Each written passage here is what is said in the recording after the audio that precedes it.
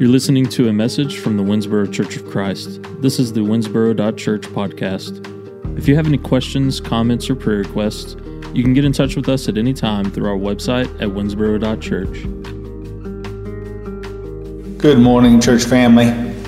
I hope that you were able to enjoy last week's lesson by Benny Baker. We uploaded that after the fact, obviously. This week we're back to, you could say, our regularly scheduled programming. So here we are, and 2020 is nearing its close, and I'm excited about that. There's even a vaccine approval. So, things are maybe heading in the right direction.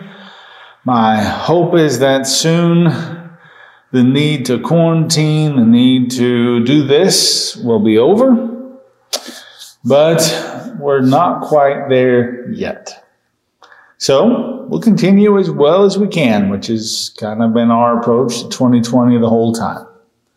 And as Christmas loomed, I thought this couple of weeks, over the next several weeks here in December, we could talk about, this idea of a Christmas scandal. Normally we think about Christmas and we think of all the beauty and the good stories and the warm, fuzzy feelings, and that's good. My wife sometimes accuses me of being a Grinch. I actually have more than one tie in my closet that depicts the Grinch story. It's actually my favorite story, which maybe says something about me being a Grinch. I don't know. I like Christmas. I think sometimes we overdo it. And when I voice that, sometimes I sound maybe a little bit Grinchy. But the story actually is, I love Dr. Seuss books, and I love How the Grinch Stole Christmas, and especially the ending lines of when the Grinch is realizing that even without the presents, the Who's down in Whoville are still going to celebrate, and they're singing. And he's trying to figure out, why. And he comes to the conclusion slowly that maybe Christmas doesn't come from a store. Maybe Christmas perhaps means a little bit more. I love that line. And actually, every year on Christmas Eve, whenever we gather around for the story, before the kids go off to bed, rather than read The Night Before Christmas, which is a popular choice, I read How the Grinch Stole Christmas. I've read it every Christmas Eve since Rosa was a baby. And I love the story, and I love the conclusion of that maybe Christmas means a little bit more.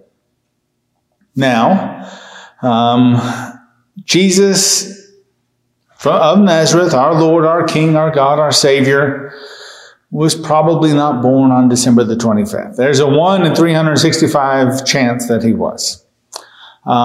Actually, probably less than that, because he was probably born in the springtime. That's whenever shepherds would have been outside tending their flocks. That's when they would have slept on the hillsides with their flocks, and that's where they encountered the angels. So it probably would have been a spring birth, but not for sure. We just don't know. And we're not told in Scripture to celebrate Jesus' birth. And it doesn't look like it was a holiday that they were celebrating in the time of the New Testament.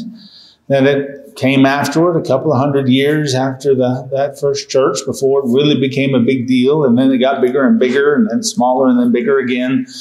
And here we are in 2020. And Christmas is a pretty big deal for our culture.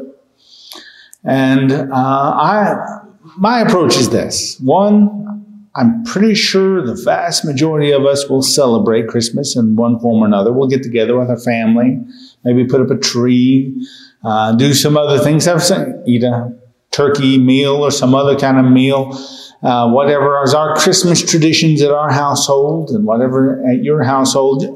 The vast majority of people I know, probably not because they're Christian, but because they're American, celebrate Christmas. And here's my take on it. If the rest of the world around us for this season happens to be a little bit more inclined to the story of our Lord and Savior, they maybe have their ear turned a little bit more to us right now than maybe at other times. If they've got their ear a little bit more toward us, And I hope I'm yelling in it. I hope that I am speaking to them the story of Jesus, which includes his birth, that wonderful, amazing story we're going to get into over the next 3 weeks, but maybe not like you have heard it before. But not just, of course, that story, but his whole life, and then his death, burial, and resurrection, and now his enthronement as king, and one day coming return. What we say in our worship services, Jesus is Lord, Jesus is risen, Jesus is coming.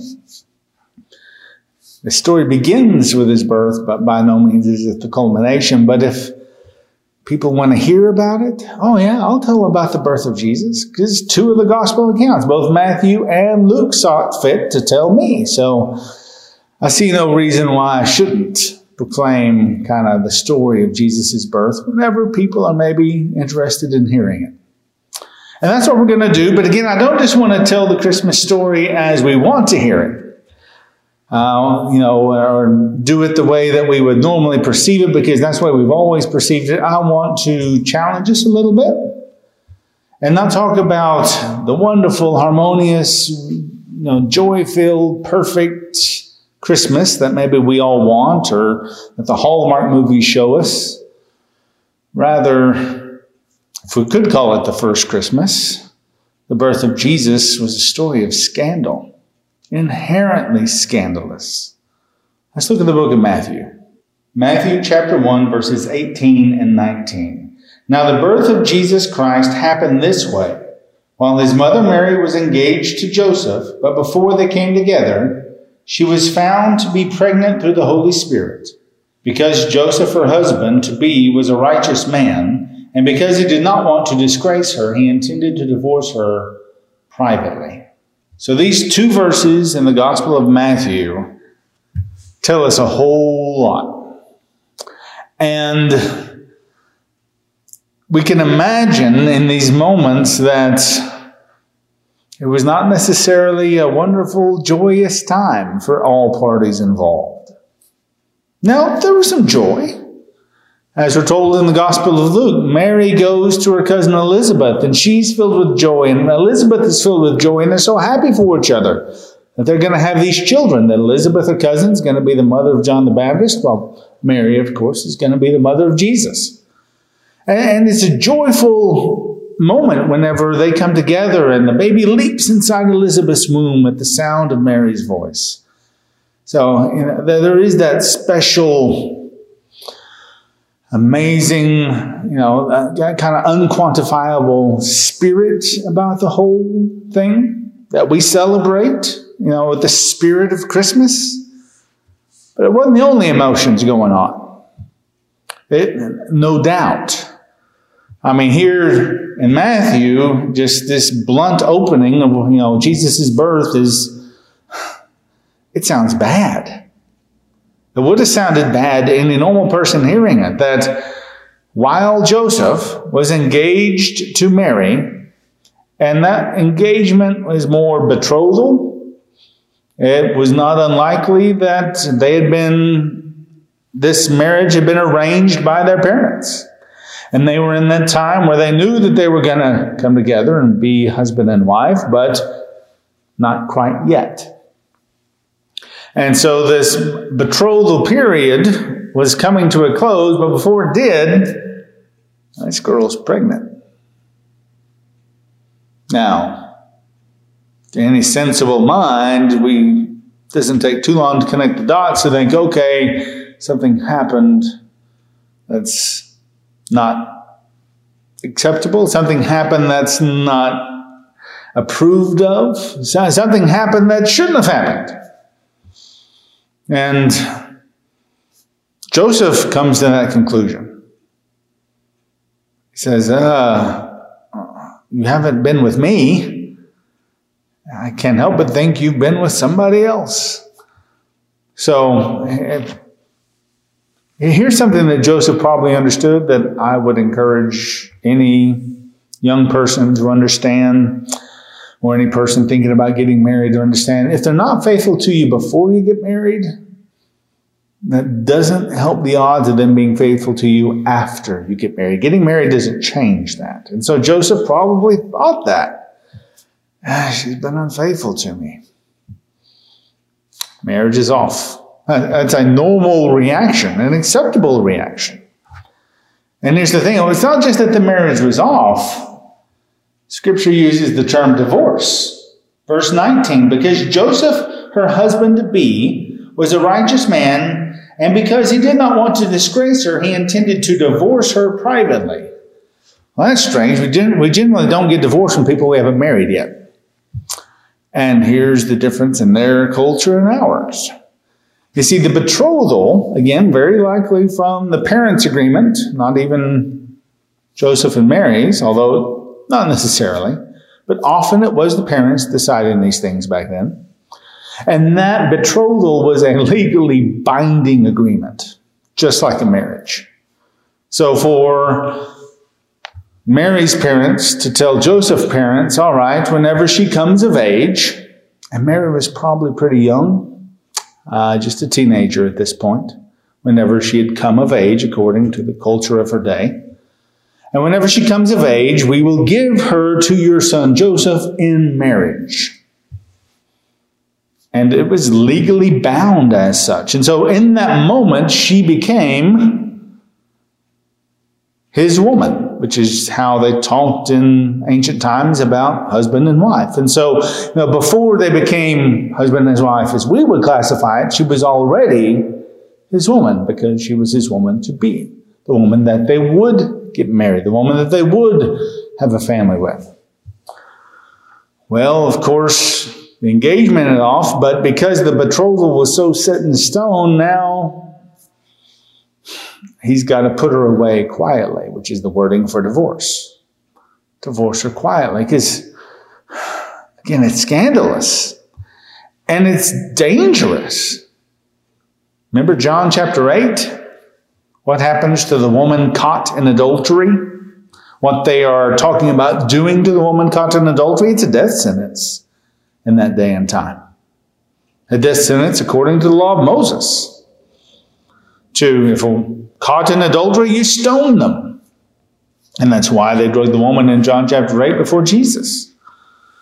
And so the fact that she can be proven to have committed adultery, because again, if Joseph hasn't done it, she's done it with someone else, and she didn't belong to someone else, she belonged to Joseph, so that is adultery, even though they technically haven't had the marriage ceremony yet. They're bound together, legally bound together. And so rather than stir up that big commotion and open that can of worms and maybe her face some pretty harsh, not just judgment, but even more severe punishment, Joseph is going to do it maybe as quietly as he can, so as few people hear about it as they can, and he's just going to move on with his life, and so she can move on with hers and her babies. Joseph is a good man. We're told that. And everything's falling apart. So Mary, in one moment, goes from being a young girl full of hope about her future, and suddenly her future is coming crashing down around her through no fault of her own, mind you. But it seems like, well, God, I'll do what you ask, but it doesn't make sense because now my life is suddenly turned upside down. But if that's the way you want it. And that's what we read in the Gospel of Luke. We're told in Luke chapter 1, verse 26, that the angel Gabriel was sent by God to a town of Galilee called Nazareth to a virgin engaged to a man whose name was Joseph, a descendant of David, and the virgin's name was Mary. So Gabriel shows up and announces that she's going to have a baby. Well, she responds with quite a natural question. Verse 34, how can this be? How will this be since I have not been intimate with a man? She knew about the birds and the bees. And so, how can I be pregnant? The angel replied, the Holy Spirit will come upon you, and the power of the Most High will overshadow you. Therefore, the child to be born will be holy. He will be called the Son of God. And kind of as Matthew briefly told us, things start to be problematic here. And Mary, no doubt, anticipated some of those problems. As I'm going to have a baby. I'm not married. The husband I was going to get married to won't be too happy. I mean, these things would have been natural thoughts for her to have. And yet, what does she say? She said, yes, I am a servant of the Lord. Let this happen to me according to your word. Then the angel departed. She said, let it be. If this is what God wants, let it be.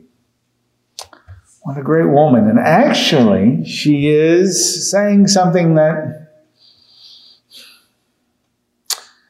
Jesus himself says something very similar as he's in the garden. Under anxious circumstances, to be sure. He says, not my will, but yours be done. So a beautiful connection here of Jesus to his mother. Because his mother had the same spirit. His earthly mother. The woman who would give birth to him and raise him from a baby. That, okay, God, if you want it to be this way. And she no doubt had fears and anxieties and worry. And maybe was heartbroken.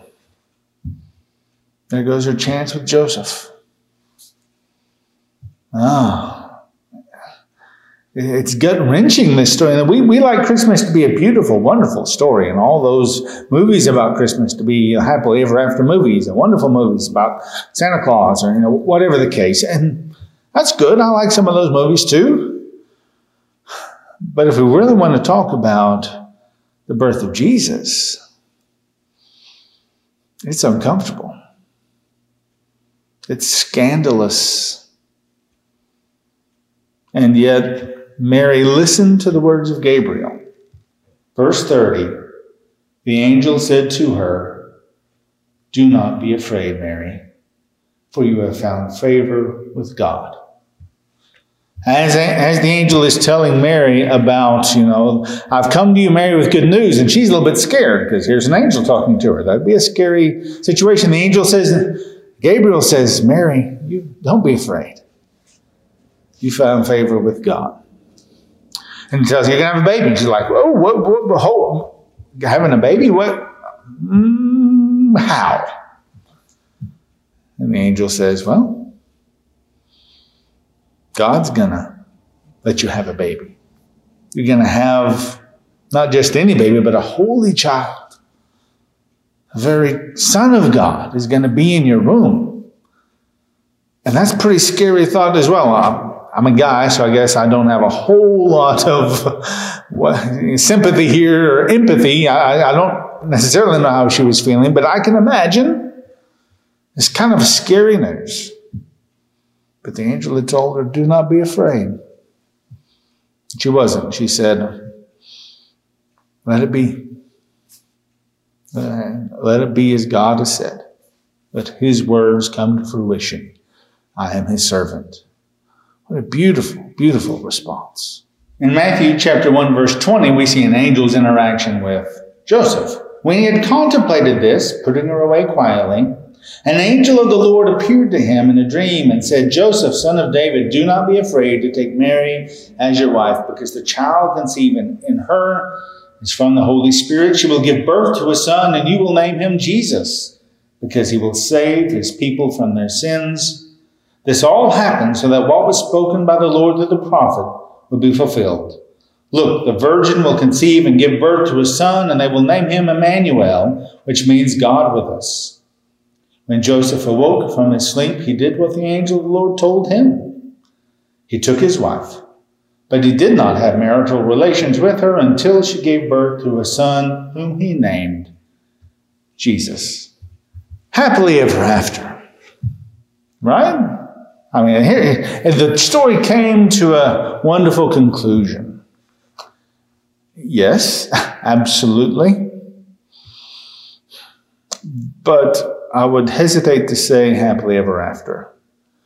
It wouldn't take much for the local leaders down at their local synagogue to say, when were you married? How old's that boy? And there were probably some whispers in the hall, which hardly ever amount to any good.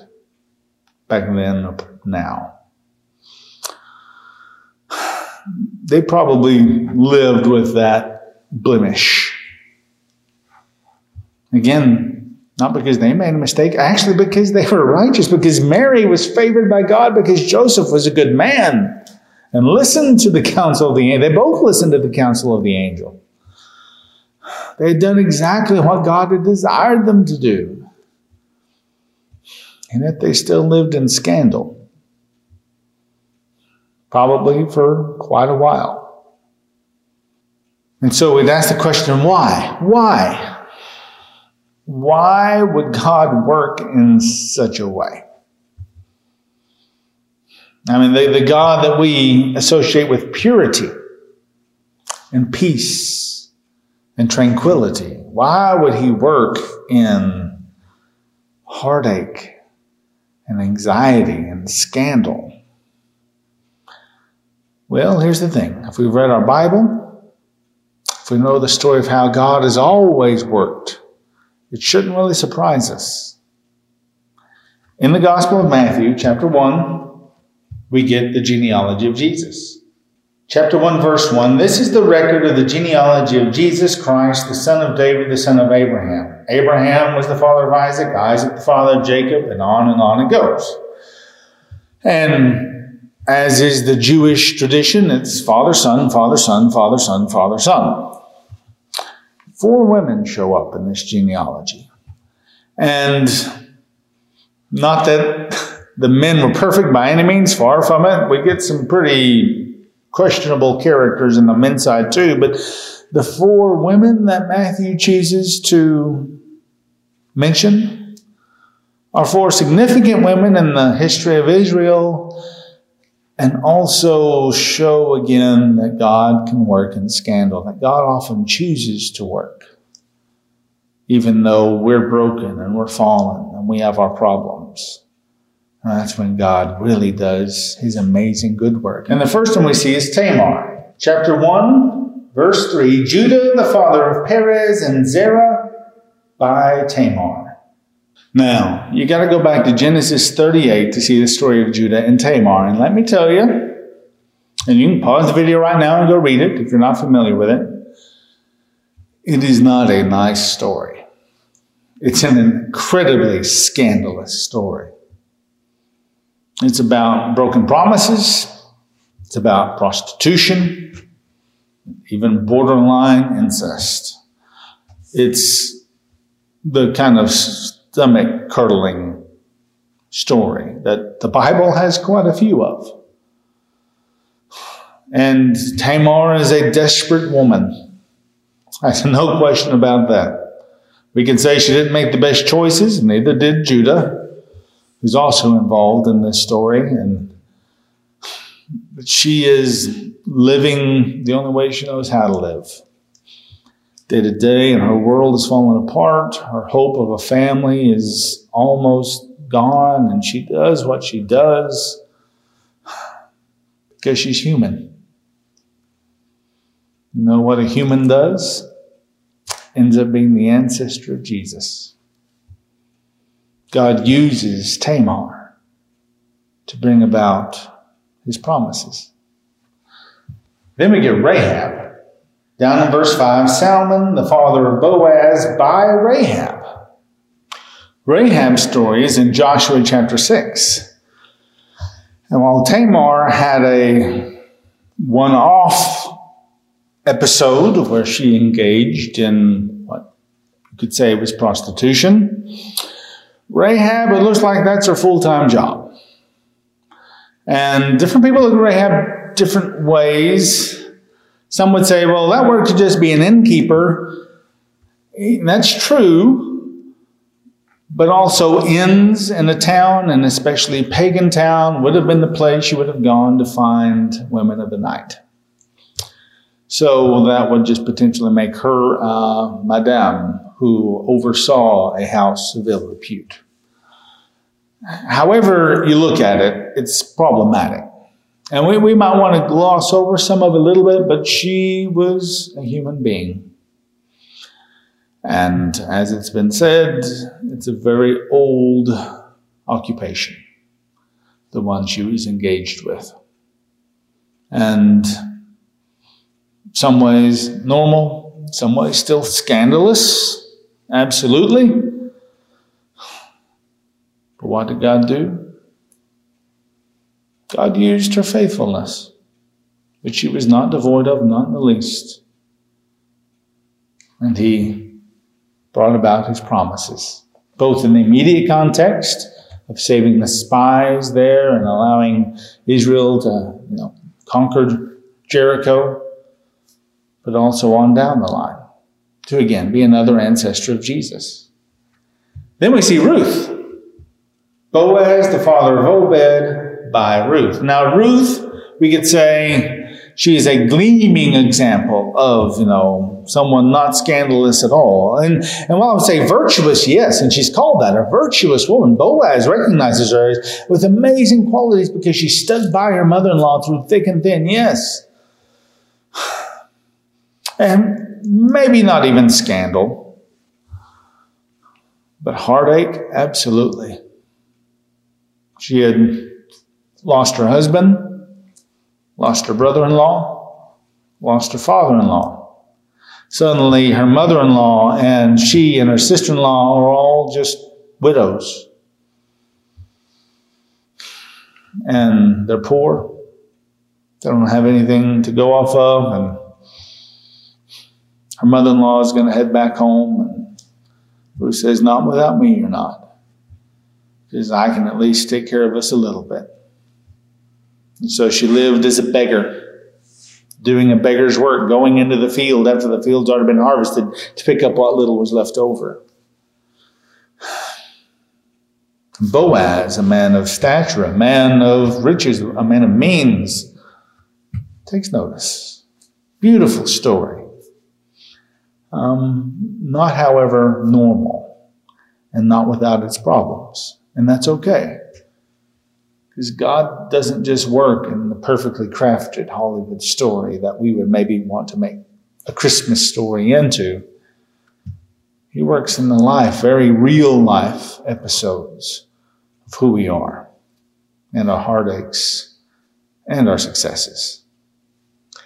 And then finally, we get to the last woman mentioned. And actually, even though we know her name is Bathsheba, she is simply referred to as the wife of Uriah. David was the father of Solomon by the wife of Uriah. Now, having a child by the woman of another man, the wife of another man, that's scandalous.